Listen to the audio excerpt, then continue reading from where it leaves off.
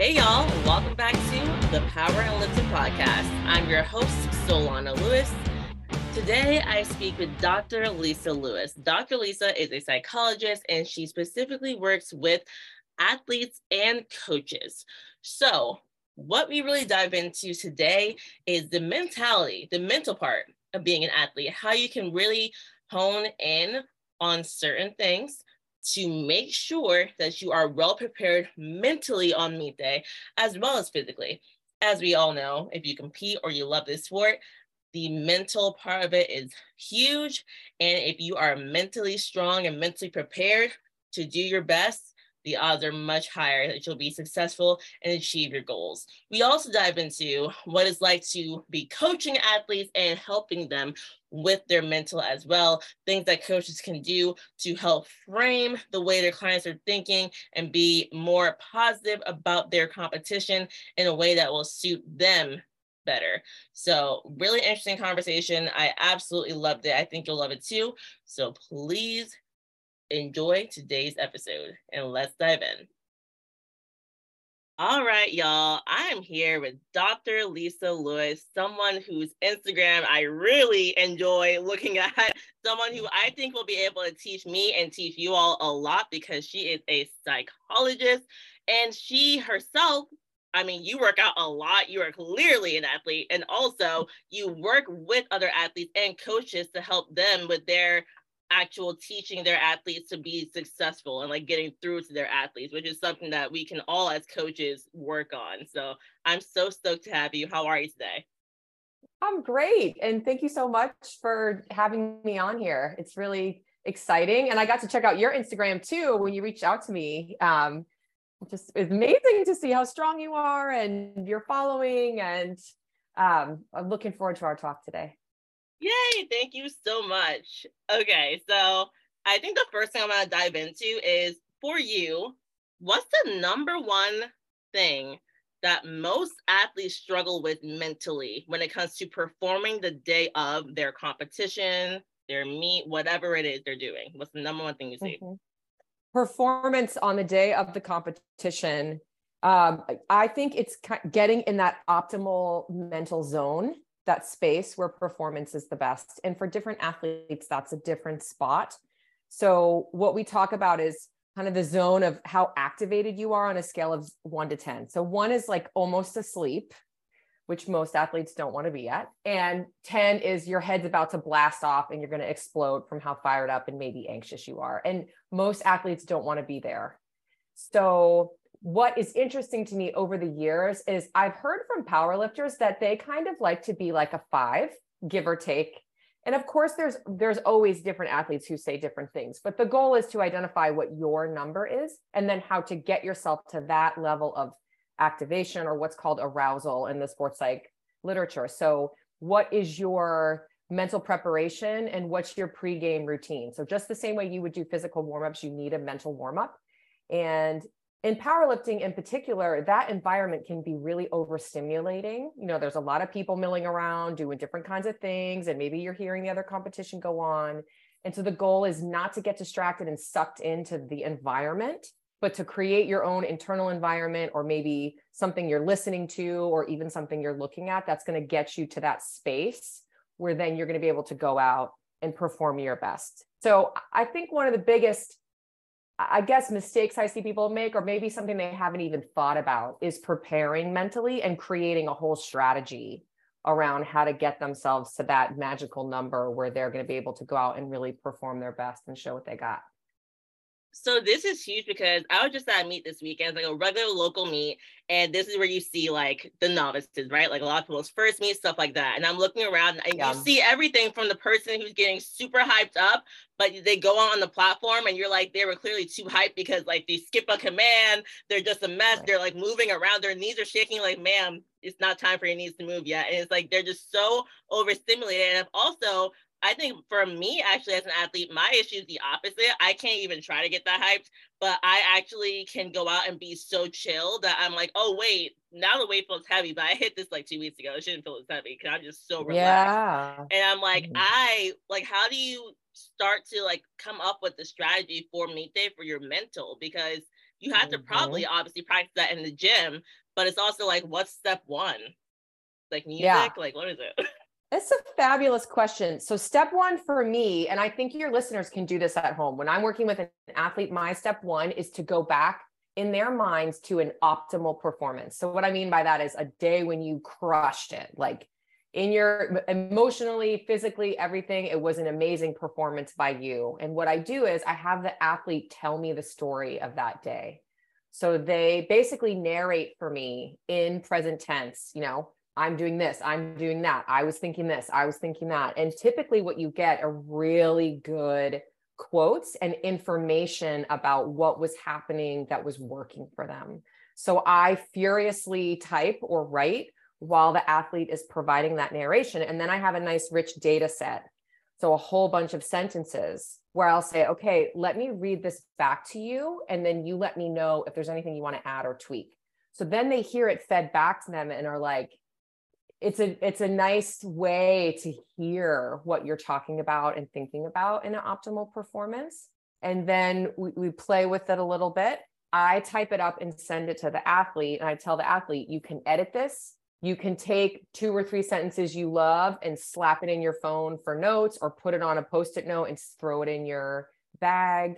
But the idea is that you want to recreate how you felt and what you were thinking, and some of the environmental stuff, if you can, in that next performance. So the optimal performance is really a nice anchor to get the ball rolling. And it also helps me be able to say to the athlete, okay, you told me the story.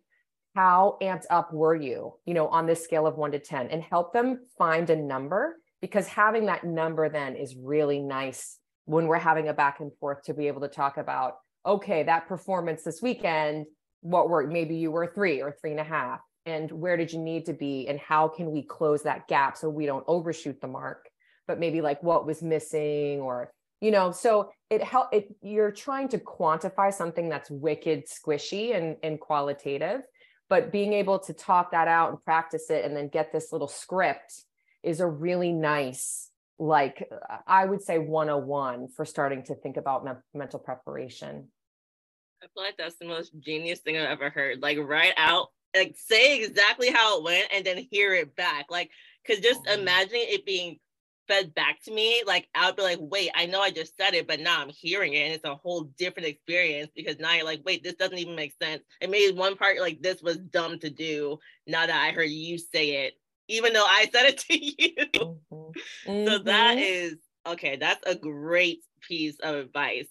So when it comes to battling, this is definitely, because I personally work with a lot of novices. They come to me for their first meet, or it's like their second or third. Typically, they're not already at like a national level. And their number one problem is negative thoughts, like just picturing failing. They go out to like, what if I miss it? I'm like, well, why would you say that right before you go out? Like, don't say those words. Right. So how do you overcome negative thoughts? The only advice that I like really push is like, say positive things, but sometimes saying it out loud isn't enough when you truly don't believe it at all. Yeah. So there are many, many, many different ways to work on negative thoughts. And what I'm going to say before I get into it is, people who are listening might hear me say one strategy and that's not it for them. And other people, it might be the jam. But in general, the field of psychology is filled with different kinds of strategies. And so you've probably heard of cognitive behavioral therapy, or CBT. CBT is like the initial kind of therapy that was really focused on strategically changing negative thoughts.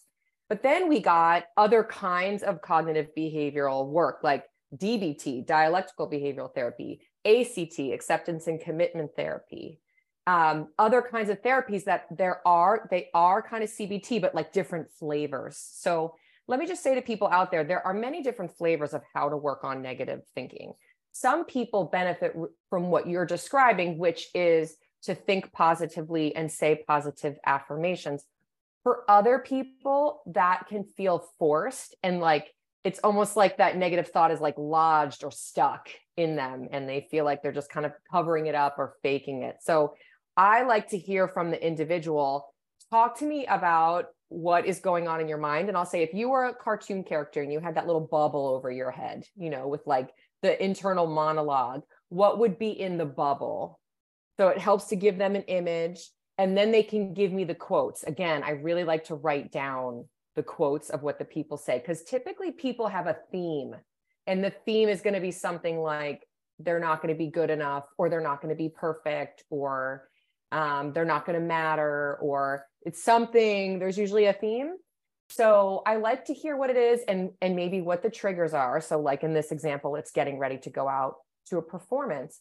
And for people who describe getting really, really stuck, I'll say, it is the brain's natural tendency to think about the worst case scenario. So we are learning machines. We are animals that are thinking of survival. And for many, many, many, many thousands of years, it really suited us to think about the scariest worst case scenario, because it kept us alive. If we were running away from a saber-toothed tiger in the jungle, et cetera. So now it doesn't serve us so great because our life is not in danger, but it is still natural. So there is a thing called negativity bias. It was first written about, I think, in 2011 by a few psychologists, Rosen and Rosiman, and they say we are, our evolution predisposes us to think negatively. So your negative thought is natural. And because you have this great big evolved neocortex, you can do something about it. You don't have to be overrun by your negative thinking. So I live in Boston, where a lot of the athletes here are smarty pants and highly educated. So just saying a positive affirmation, like, it's not enough for them. They like that education of like, oh yeah, that's why I think the negative thought. So what I do is I tend to take a pretty traditional cognitive behavioral therapy approach, which is, what is the thought? So what's in the thought bubble that is harming your performance, that is messing you up? So let's pretend that I'm a little surgeon and I can take a magical little scalpel, cut that thought out of your brain.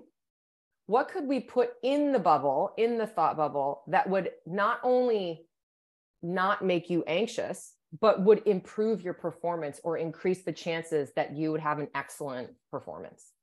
And it's really amazing to hear people think about and talk out loud about what would be helpful for them. Typically, you get something really organic and authentic. So you're not giving them a positive affirmation. It's coming from within them.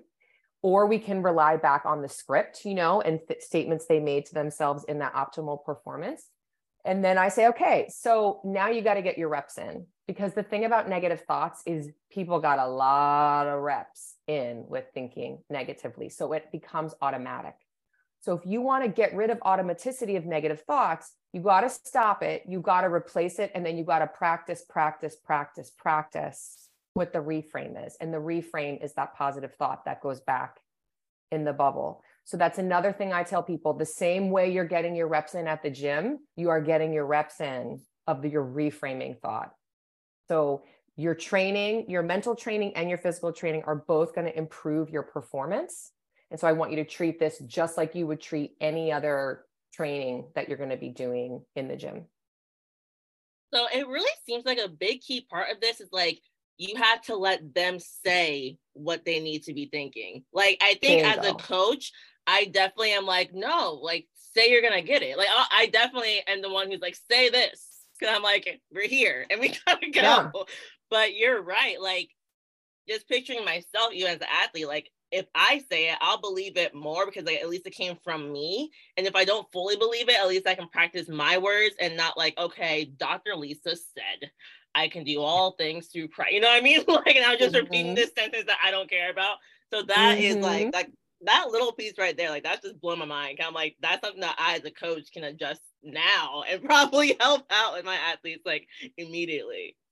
Mm-hmm. Well, you're bringing up such a good point, because as coaches, people hire you to tell them what to do, right? But that's a giant paradox in coaching, because really the client is the boss and we're just guiding our clients. We're just kind of helping to Sherpa or shepherd them the path that they have to walk themselves. So the more you can get all the good stuff from the inside of them, the more motivated they're going to be, the more authentic they're going to feel, and the better the strategies are going to work, which means you kind of got to posture yourself, not out in front of them or not behind them, patting them on the back, but right by their side, and really staying tuned into what words they use and what works for them. So I think that's a really nice insight that you're having about like maybe something to work on or just notice a little bit more moving forward. Yeah, thank you so much. Okay, I think my next thing is, so what happens when, this is a big one I see all the time, you're in the middle of the competition. So like when it comes to powerlifting, let's say you get through squats, but your last squat, you failed it. And you're like, oh no, even though I did everything Dr. Lisa said, I have my own positive thoughts, I've been saying it the whole time. Now I actually failed the thing I feared the most, and I have 6 more attempts to go. This is where I, as a coach, can definitely sometimes struggle to get them to refocus because we have more to go.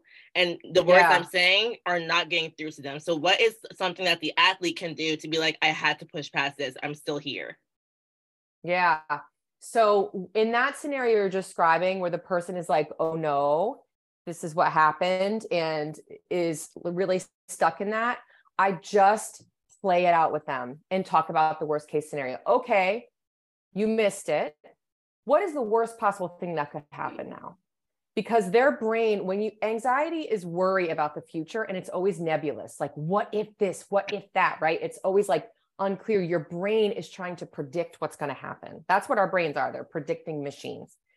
So what you want to do is take the mystery out of it and say, let's think of the worst possible thing that could happen, right? So your athlete might say, well, I'm going to miss the next 6 lifts. Okay. And if that happens, then what's going to happen? Well, then I'm going to feel like I had a terrible meet and I blew it. Okay. And then what's going to happen? Well, then I guess you and me are going to have a meeting about like, what do I need to do different the next time around? Right. Okay. Is that going to be the end of the world? No. All right. What else? What else terrible could happen? I don't know. My brother's in the audience watching and I might be embarrassed. Okay. You ever been embarrassed in front of your fill in the blank, before? All right. So that's the worst. Can we take that and put it in a little Tupperware container and pop the lid on it and see what we can do about your last 6 attempts? Because that is what it is. But let's see if we can go somewhere different than that. What do you think? Are you up for that? If you want to stay focused on this, you can. I don't think it's going to lead to the best next 6 lifts. Since we talked about it and you know what the worst case is, why don't we try for something else? So you're kind of like negotiating, right? Like you're getting them to unpack what's the scariest possible thing. And then it's not a big monster that's going to eat them. And then see if you can get a little space from it, right? So put it in a container or let it float outside or whatever. And then you're proposing to them, like, what if we kind of let that not be front and center and try to get back on track? So what you do is you give it some air so they don't have to feel like they have to hold it or over focus on it. They can get it out of their system a little bit in that moment. And that might help bring them down enough so that you can get them back in the present moment and focused on what's coming up next in the competition. So then would you say that there could be a benefit to before the meets? So now we're talking like a week out. Can I tell my clients like start picturing success in advance? Because they're obviously picturing themselves failing in advance anyways. Right, and I'm like, okay, could there be a positive to picturing yourself failing a lift and then coming back from that? Because if you just pictured the positives, could that possibly hurt you on meet day? I don't think it could hurt you because that's mental rehearsal, and mental rehearsal or visualization, right, beforehand is great. It's not as great as the real thing, but it can be really good for people to have a mental rehearsal. I think it's a good question you're asking. How I would like edit that is if they're worried about missing a lift, like, let's talk about it. Let's talk about what that would look like, what that would feel like, and then what we would do, or I would say to the client, what do you want to have happen if you miss your first lift? Well, I'd want to be able to shake that off. Okay, what are you and I going to be able to do to help you shake that off? So there's like a strategy already so that when they miss their lift and they freak out, you'll say, okay, we talked about this. We have a contingency plan for this. So I think talking about it would be really useful in place of like mentally rehearsing it, or maybe instead of.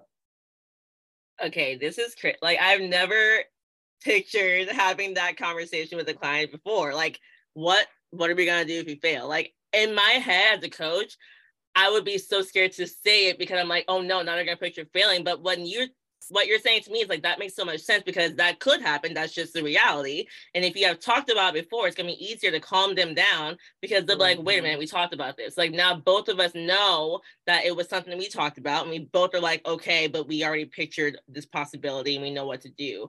So I think some coaches could be like me and be like scared to do it. But like hearing this makes me be like, no, actually, this is really genius because it makes the day of way better for the coach and the athlete. Yeah. And this is, in the case of your nervous clients who are like fretting about if they miss a lift, if they fail, if they screw up, if you've got some like super psyched positive client who's not talking about that, you don't need to bring it up out of the blue. You know what I'm saying? Yes. It's like if somebody is worrying and perseverating, no matter what the anxiety is about, it's helpful to talk about it, unpack it, and check out like, what's the reality of this happening, which, at powerlifting, this is a reality. You can miss a lift, right? And then what's the contingency plan if that goes wrong?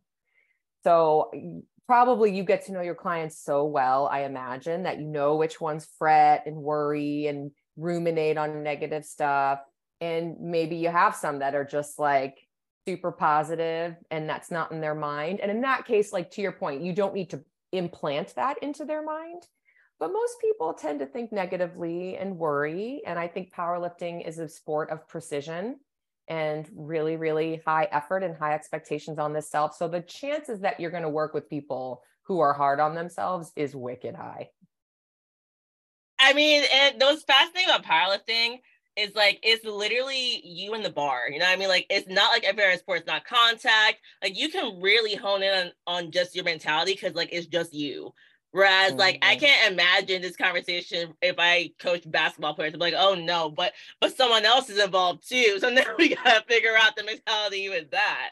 And I feel like it makes powerlifting in a way easier to actually go about this conversation because it's like really just you in the bar.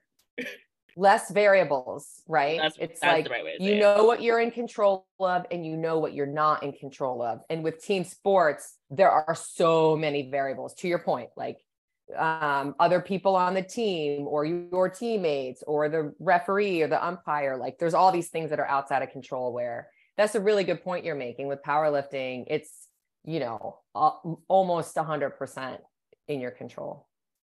Oh my gosh. So my next question then is, when it comes to injury, and I was like going through a bunch of your posts, and you mentioned like you're still coming back from, I'm not sure what the injury was, but something where like you were trying to do 315 in the past, but like you're working back up to it. And like, I have an athlete right now dealing with a shoulder injury actually. And she's like really discouraged because like squatting is excruciatingly painful. And at the end of the day, we have to squat if we're going to compete. So now we have to make adjustments and it makes her feel weak, right? So like, how do you stay positive and not lose your love for a sport when you can't train the way you want to? Yeah. All these things that I'm going to say are much easier said than done. So let me just start by saying I 100% understand the frustration. And with each passing year, as I get older and like, there's more aches and pains and there's, I get it. And Dan John wrote a book called The Gift of Injury. And I think that's a really nice way to frame up injury for athletes, because one thing that many athletes have going for them is they always want to grow and learn and improve no matter what. It's kind of like you can be an athlete in your heart and in your soul, I believe, and just take that mindset. So for athletes who get injured, who are frustrated, what I try to do is, first of all, hear them out, which it sounds like you have heard. So they feel heard and what the frustration is. And then talk about what is the path to recovery and how can you engage with that path in an athletic way? So this client of yours may feel pissed that she can't squat her full effort because of her shoulder injury. But if she has PT exercises or mobility drills, is there a way to frame that or put that in her programming or set that up where, like, as an athlete, that's what she's working on right now? And how can she go into that experience of, can she get more familiar with what it feels like to retract her scapula or move it around her rib cage? Or how can she get really freaking good at rehabbing herself and recovering herself and use all of that desire to be effortful and passion in that direction, as opposed to thinking, I got to get through all this crap so I can get back to doing what I really want to do. Does that make sense?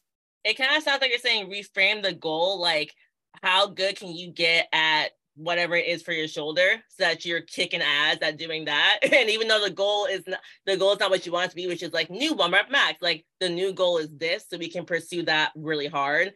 It kind of sounds like that's what you're saying. I think that's like really right. good. Because... I like what you're doing. Yeah, I like what you're saying. It's like a pit stop goal. Like the goal is still the goal. And Dan John, again, the goal is to keep the goal, but you've got a couple other goals to get first.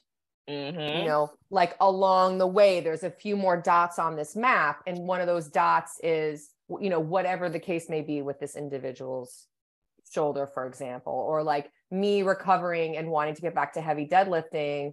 I had to really get my adductors in really good shape. I had to have a lot of awareness about how I was having tension when I picked up the bar, which means I had a lot of work to do around firing my core and a lot of like PRI, you know, blowing up balloons and stuff that like, yes, I was eye rolly about all that, but it just got to the point where I was like, I better get really freaking good at turning tension on if I want to get back to picking up the bar. And so reframing it in that way helps you to feel, maybe, you know, this athlete likes to feel intense and like she's pushing really hard. We'll take all that energy and put it into the rehab. And I think you've got to be an active coach around that, because athletes have a tendency to get eye rolly, especially if they're used to being like really exerting themselves and really, really achieving high heights. But it's like they need help with that reframe of like, this is one leg of your journey to get back to where you want to be. So how can you and I help you stay focused and take this seriously and put your athleticism into this moment so that you can get yourself back to where you want to be? We will be right back to finish out this episode with Dr. Lisa and I. It's juicy, isn't it? I just wanted to give you a quick second to say, if you can, please cast a free vote for me, as I am running to become Miss Health and Fitness with the goal of getting powerlifting in front of an audience of more people. This competition is important to me. I'm currently in the running. It's going to be going through June and into early July. Every single day, you can cast a free vote to help me get the opportunity to get an article in Health and Fitness Hers magazine to talk all about how more people, specifically women, can get into sport powerlifting and how easily accessible it is. So the link will be in the show notes, and let's get back to today's episode. I love that. And another thing that my athletes definitely struggle with is comparing themselves to other competition, right? Mm-hmm. So it's, yep, like, and I always try to tell them, I'm like, powerlifting is a sport where like you have to really be battling against yourself. But sometimes I feel like I've struggled to find the balance, because for myself in particular, like when I have a really big meet, I'm a higher level athlete because powerlifting, like I truly am, I'm focused on me, but I'm legit trying to win and we're battling it out. So it's like hard to figure out how to help them stay focused on themselves. But like for me, like I'm focused on myself, but I'm very, very focused on what she's doing too, because I literally need to beat her, right? So it's like, how do I get them to like not get discouraged by other competition and worry about themselves, but not also be this cheesy person who's like, don't care about the other person, because like it's a sport and we care because like other people are competing. And if it was just you, you wouldn't be doing it by yourself with no one else there. Yes. So you brought up a good point when you were unpacking that, which is that you are quite an elite athlete with a lot of experience. So when you think about motivation, there are 3 key ingredients to motivation. One of them is autonomy, one of them is competency, and one of them is relatedness or connection. And typically speaking, the less experience someone has, so the more novice they are, the more autonomy they need, the more they need to feel like they're doing their own thing. So when you have somebody who it's their first meet or the second meet, they don't need to worry about the other folks for the most part. They need to worry about having good lifts, working on that mental focus. You know, they need to focus on them. And then as they become more experienced and competitive, then you're doing this dance where you're paying attention to yourself, but because you have more experience of dealing with yourself, you have more bandwidth to also be monitoring what's going on around you and how hard you might have to push yourself when you get to the bench or whatever the case may be. You know what I'm saying? So that, kind of spreading out your bandwidth, thinking about yourself and what's going on around you, you got to have some repetitions and some experience with yourself and really feel pretty autonomous if you're going to be stretching yourself out. Let's say you're going to go for a 1 rep max or something like that. Is that landing with you, or how is that landing with you? I guess I should say. So it makes sense. So basically, as you get more competitive and stay in the sport longer, the bandwidth spreads to not just being able to focus on yourself, but look at other people. That 100% makes sense. I think, though, I still do struggle with, okay, so let's say I have one client in mind who's doing nationals this year, her second time ever. And now she's really looking at other people. She did it last year, and now she's more competitive. But sometimes she's so focused on what they're doing. She's like, Solana, we got to step it up. I saw her do this. And I'm like, okay, but we're 4 months out. And like, I just don't know how to get you to just focus on you. So I'm like, I can't help you with what she's doing right now until meet day. It doesn't matter. Like, there you go. So you just said it. It doesn't matter until meet day. So that's a really good frame. I haven't heard that one before. And so I think that's how you try to make containers for your clients, is you say, I hear you thinking about her. What's going to help you to do the best you can and beat her is to focus on you right now. When we get to meet day, we will talk about her and what she's doing and what you need to do in order to beat her. But what you need to do to beat her right now is not worry about her and worry about you. I think that's what I heard you just say to me. So it is. You said it better though. You put that boundary right around it, right? And so I hear you. I'm so glad you're thinking about how to win. That's awesome. When we get to competition day, we're going to talk about her, we're going to think about her, and we're going to beat her. 4 months out, the way to beat her is to be working on you and your strength. And so when you can make that nice boundary and separation, hopefully that could get her on board. Okay, I like this. It's like I answered my own question, but I need to hear it back from you. I'm seeing how this works. I gotta hear it back from you to feel like I know what I'm doing. That's right. Well, you do know what you're doing. Yeah. And do you see, Solana, how it is coaching, right? It is like, I don't have any magical answers. You have so much expertise. And basically what I'm doing is bouncing, yes, my expertise off of what you're saying, and then feeding it back to you in a way that helps you decide if you want to edit it or if that's right. It's like literally blowing my mind. It's like literally blowing my mind when you do it. But yes, that is exactly what's happening right now. Okay, so just like we talked about a bit earlier, like having a strategy for what to do to get yourself in the zone for meet day, do we need to be practicing this strategy every single training session? Because like I don't think I have a strategy. Like I kind of go in, I'm like, I have some music and I go. It's just been working out for a few years. I bet you do have a strategy that you're not aware of because you're just doing your thing. And if we were to sit together and talk for an hour and break it all down and unpack it and I fed it back to you, you'd be like, oh yeah, I do that. I do that. But to me, it's really working if you're not even aware, because you're not trying to do something, right? You're not trying to make something happen. You're just organically like doing it how you do it, and it's working for you. So you keep doing it. When I meet clients, typically something's not going well or right. And so it helps to unpack it and pick it apart and look and see what's going on. Your other question is about if you have to do that every day. No, the brain likes novelty, things that are different.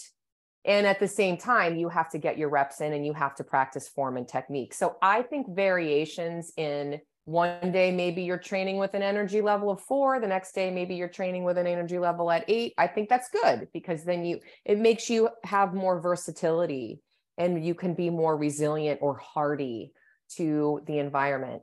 Maybe someday you're training, and I know this is probably a terrible thing to say for powerlifters, but like you're in a little bit of a deficit, or maybe one day you're training after you ate way too much pizza. And so having practice at being in different states, physically and mentally, I think is good, because it can give your like comfort zone or the space in which you can perform a little wider and more hardy. When you get really specific and exacting, you can limit yourself a little bit. So I think if people have some variation, I would not recommend against, getting rid of that and just being like a little military machine day after day after day. Yeah, you were talking, I was like, okay, so basically we're humans, not robots, and I shouldn't start to try and make myself a robot because that won't work out very well. Right. And you have to find the sweet spot, right? Like some people who are listening probably are much farther down on the robot spectrum where they're like, I need to have this protein shake in this shaker. I need to listen to these 3 songs.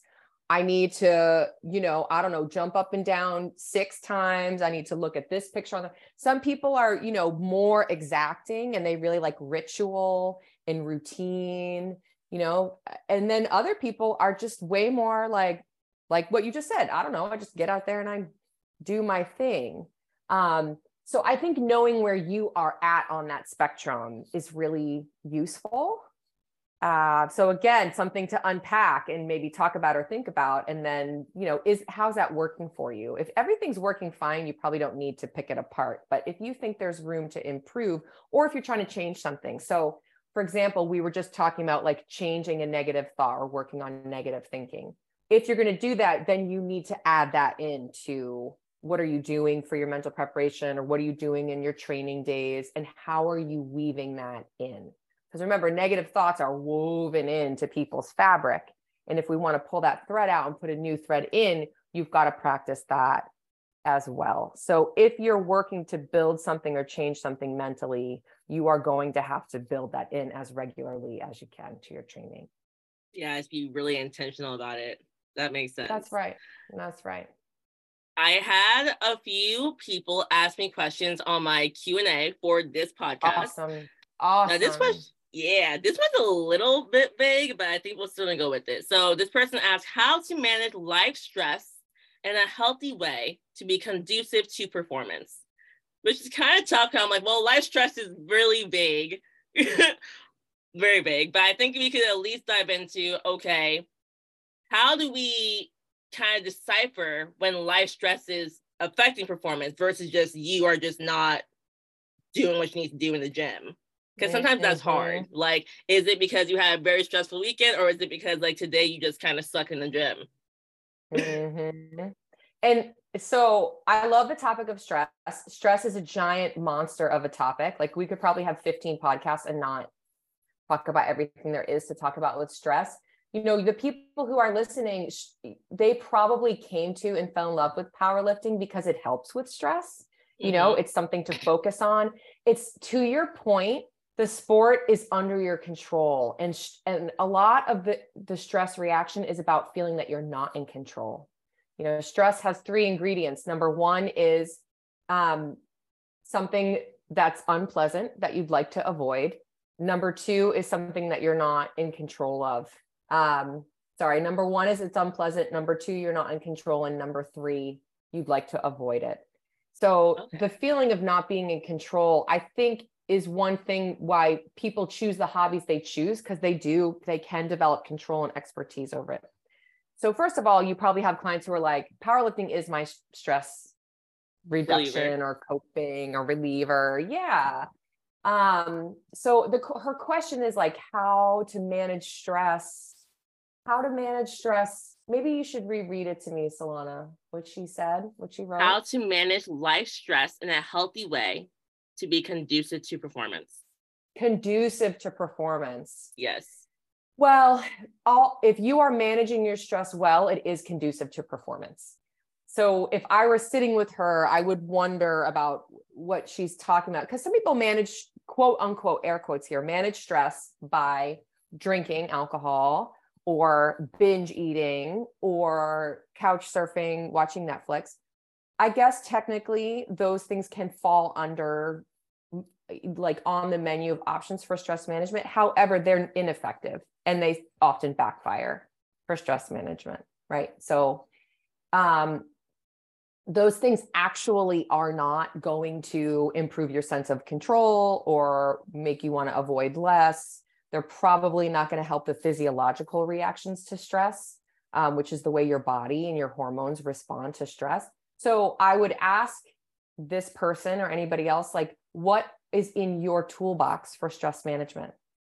If it is things like sleeping, eating things that make your body feel good, connecting with others and having social time, avoiding substances and foods that harm your body and screw up the way you feel, that is also going to improve your performance and create that balance that I think this person is looking for.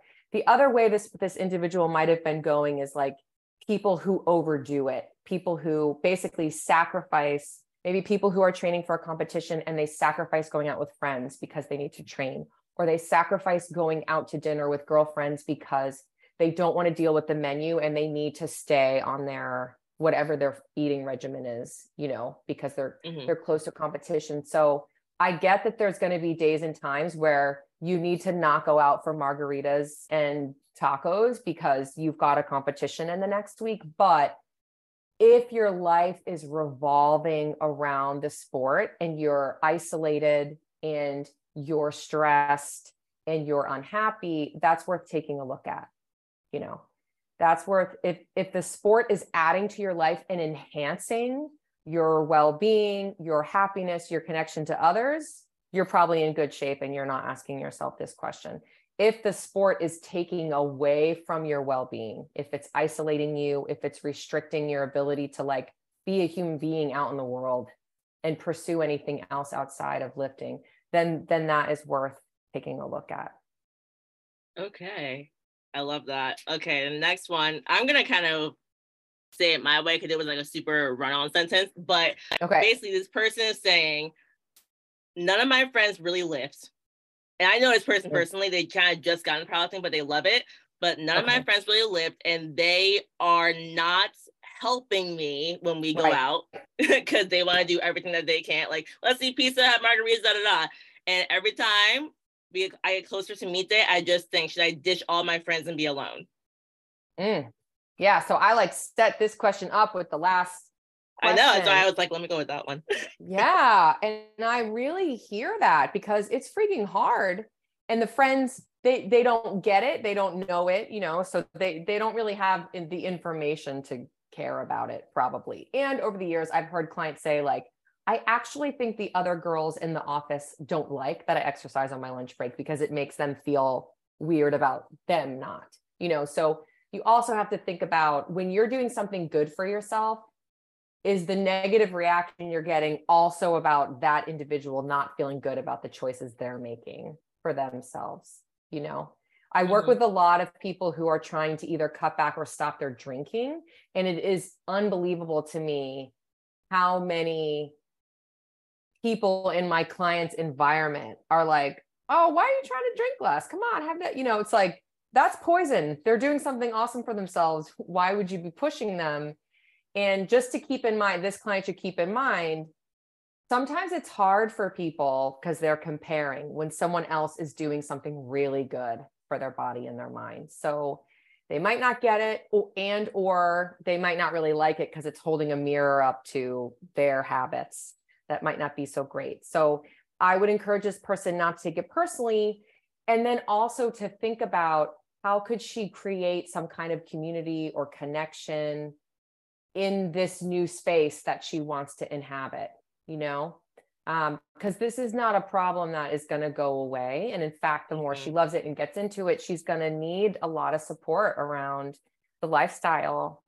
And so I don't know if like an online community would be helpful for her, or if she's training at a gym where there are other people lifting, if there's some way to like connect to those people or those women. But just to be thinking of, not that she has to break up with her friends, her fun friends, because they sound fun, but maybe that she has some kind of balance where her two choices are not go out and screw up my progress or stay home alone and isolate. If there was like 3 or 4 different options, I think that would help her to feel like she could navigate and maintain the friends that she obviously really cares about.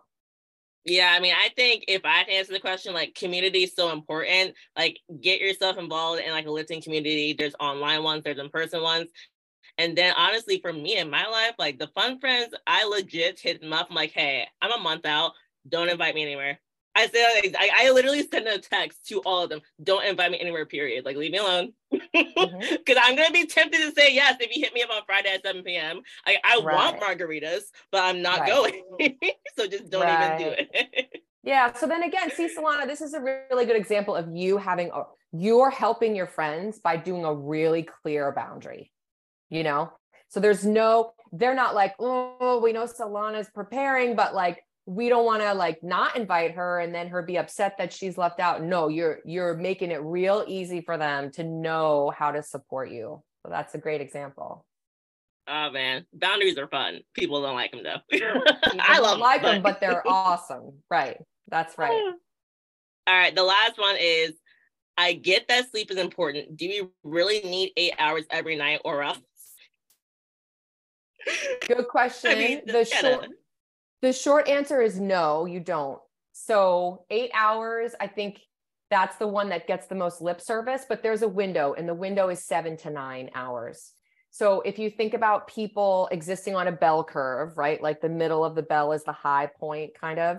So if people are listening and not watching me on YouTube, if you can think of what a bell curve looks like, most people fall somewhere in the middle, and 8 would be the middle of that bell curve, right? But plenty of people are healthy and good, and 7 hours works for them. And there's people out there who need 9. My husband is one of them. So, I understand, why people ask this question, because they feel like maybe they're not getting enough, quote unquote, if they're underneath the 8 mark, but that's not true. The question is, what helps you to feel the most rested? If you're tired after a long day and the room is cool and it's dark and you're relaxed and you don't have to wake up to an alarm, how many hours can you sleep?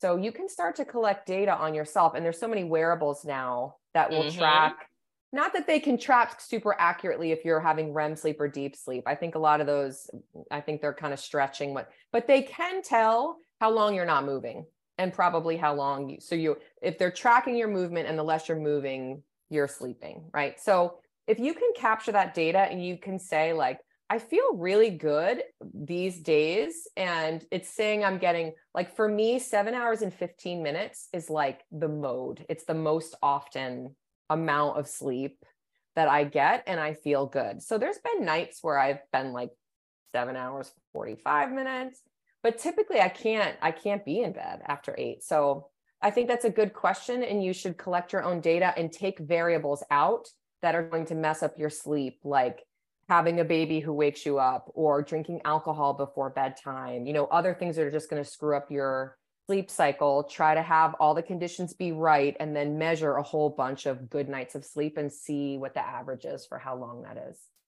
See, it's good that you mentioned that last part, because I'm always a person who's like, I'm more extreme in life. So I'm like, turn off the TV, okay, drink some tea, have a routine, and go to bed at the same time. And like, I'm single with 2 cats. And I'm like, not everyone's single, living by themselves with 2 cats. So it's not the same for everyone else. But I'm like, I can do it.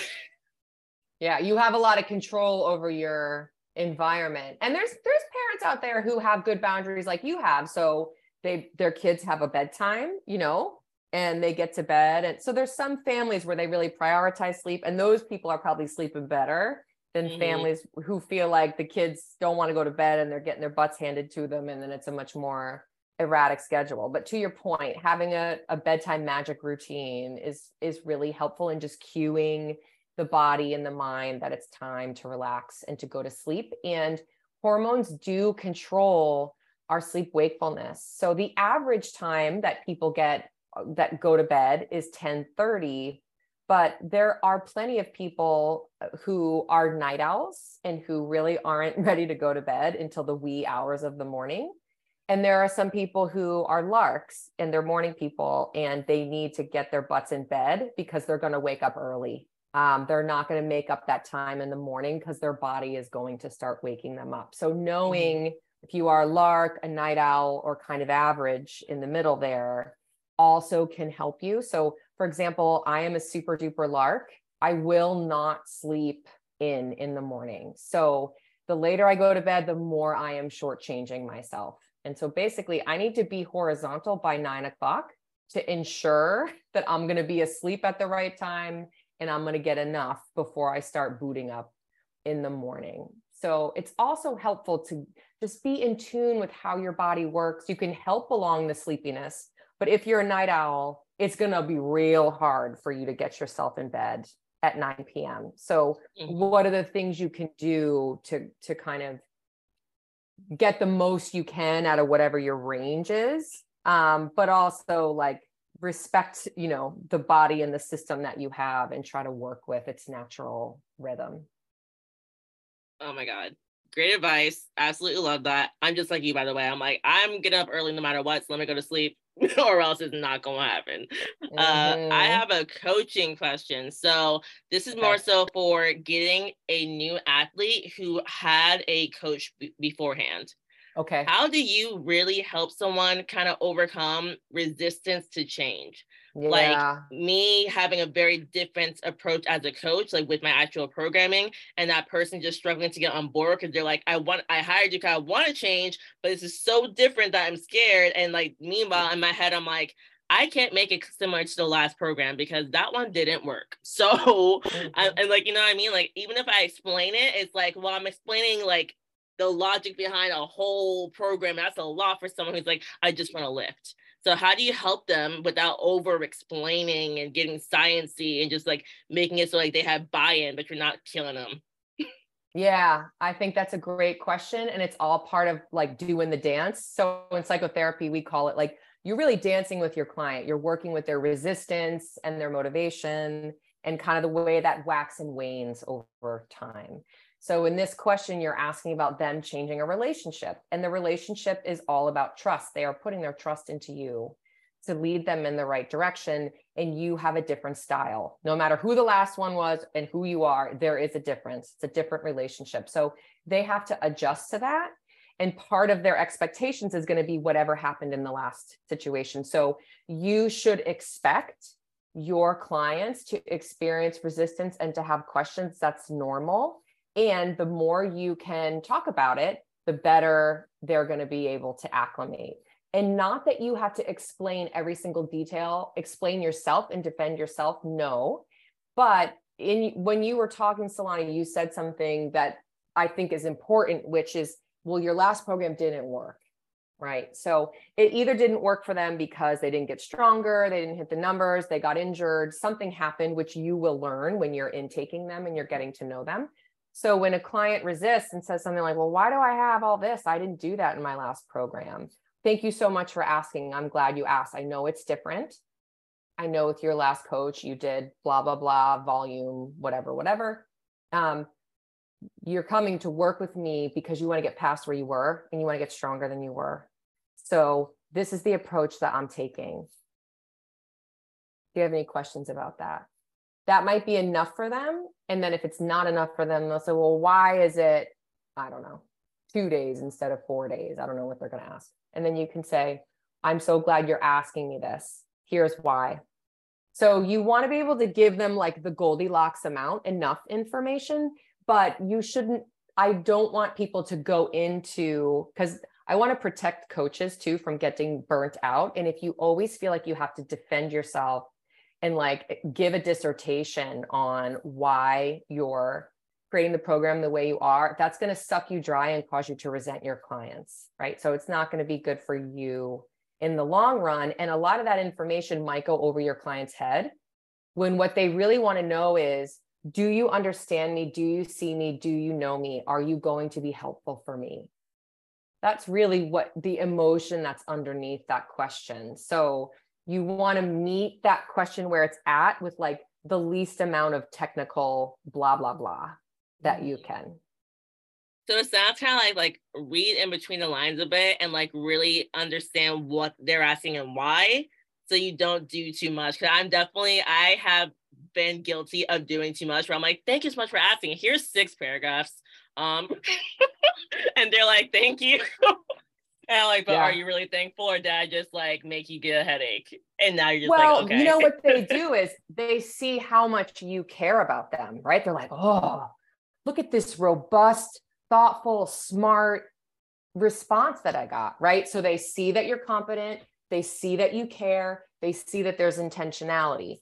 Do they need 6 paragraphs in order to receive that? Or are there a couple sentences you can say, you know? And so people who are listening, like, go ahead and keep writing the 6 paragraphs if that's working for you. But if it burns you out, if it, you know, if you don't have time for that, right? Because your time is money also, and those 6 paragraphs take time. So if it doesn't make you feel good, if it's sucking out your time, maybe you could work with interacting with that kind of resistance differently and seeing if you get the same result with less work. Thank you. I'm an overthinker. I'm totally the overthinking coach who tries to teach your clients not to overthink. So like this, like just hearing like, you can probably say in a couple of sentences, because even though you're saying like if the 6 paragraphs works for you, keep going. Realistically, I know they don't really want 6 paragraphs, but in my mind, I'm just like, I just need to thoroughly answer everything they said. I just want to make sure they know I care. And I was like, okay, but now I'm getting too emotional, and they might not even be super emotional about the question. They're just generally curious, and I'm like really like, oh my God. All right, here we go. Yeah. So I love that example because you have insight about what your stuff is that's coming up. So there's their stuff, whatever's going on for them. And then there's your stuff, which is like, I really want my clients to know I care. I really want them to know I know what I'm doing. So I'm going to like write them a dissertation so that that is clear. And when I said, if it's working for you, keep doing it. What I mean by that is there's nothing inherently wrong. That's not being a bad coach, but could it be a waste of some of your time and energy? And could it be, instead of hitting the bullseye of, I see you, I care about you, I know what I'm doing, could you just be, you know, I forget, I don't know how to say it, but like, you know, hitting it with a sledgehammer instead of a little fine point, you know, needle. No, that makes sense. I like that analogy. Thank you, Dr. Lisa. It's been amazing talking to you. Can you please tell everyone how, if they were interested, if you even have openings, how they could work with you and reach out to you? Oh, thank you. So my website is my home base, which is drlewisconsulting.com. And there people can see podcasts that I've done or articles that I've written. I don't have any speaking engagements coming up, but if I ever am going to speak at workshops or anything, I post them on there. I also have, for coaches who are out there, I also have a course. It's called Psych Skills for Fit Pros, Volume 1. And that is a 13-hour CEU online course that people do at their own pace, which focuses on motivation, change, the process of change, and then motivational interviewing, how coaches can interact with clients to help them change. So all that is there on my website. To work with me, I don't technically have openings right now at this moment, but that always shifts and changes. And what I will say is, you know, I'm licensed to practice in the state of Massachusetts. So if you are not in the state of Massachusetts, you can reach out to me, but we would need to look and see what the laws are in your state about an out-of-state practitioner providing services to you. So for example, I can provide 160 hours of service a year in Arizona, but I can do 0 in the state of New York. So every state has like different rules, which, you know, if you're listening, if you're thinking about reaching out to me, just reach out to me and we'll figure it out. You don't have to, I guarantee you will not be able to find it easily because it's hard to find. Yeah. And then the last thing I will say is my Instagram feed, that is like my little baby. And like twice a week, I try to post on strength training and or exercise and its relationship to mental health and thriving and really well-being. So that's at Dr. Lewis Consulting. And I'd love to see everybody listening on there. Yay. And I'll put everything she talked about in the show notes. You can just click the link, make it easy for everybody to get to you. Thank you so much for joining me. It's been incredible. Seriously, I learned so much. I'm going to like go write a bunch of notes and be like, okay, this is what you're going to do now, Solana. Thank you so much. I love to speak to people who have questions, you know, like you really knew what you wanted to talk about. And that really helps the conversation to just be like flow really easily and to be great. So thank you. Of course. And y'all, catch you next time on the Power and Lifting podcast. Thank you so much for listening. If you loved today's episode, please do leave a 5-star rating and a review for the Power and Lifting podcast. If you're on Apple, if you're on Spotify, you can leave a 5-star rating. I appreciate all of you. These ratings mean the world to me. Share it with a friend if you got something out of it. And remember, I'm always a DM away on Solana_Liz if you have any feedback on the episode or any ideas for a new episode and for new guests. Catch you guys next time.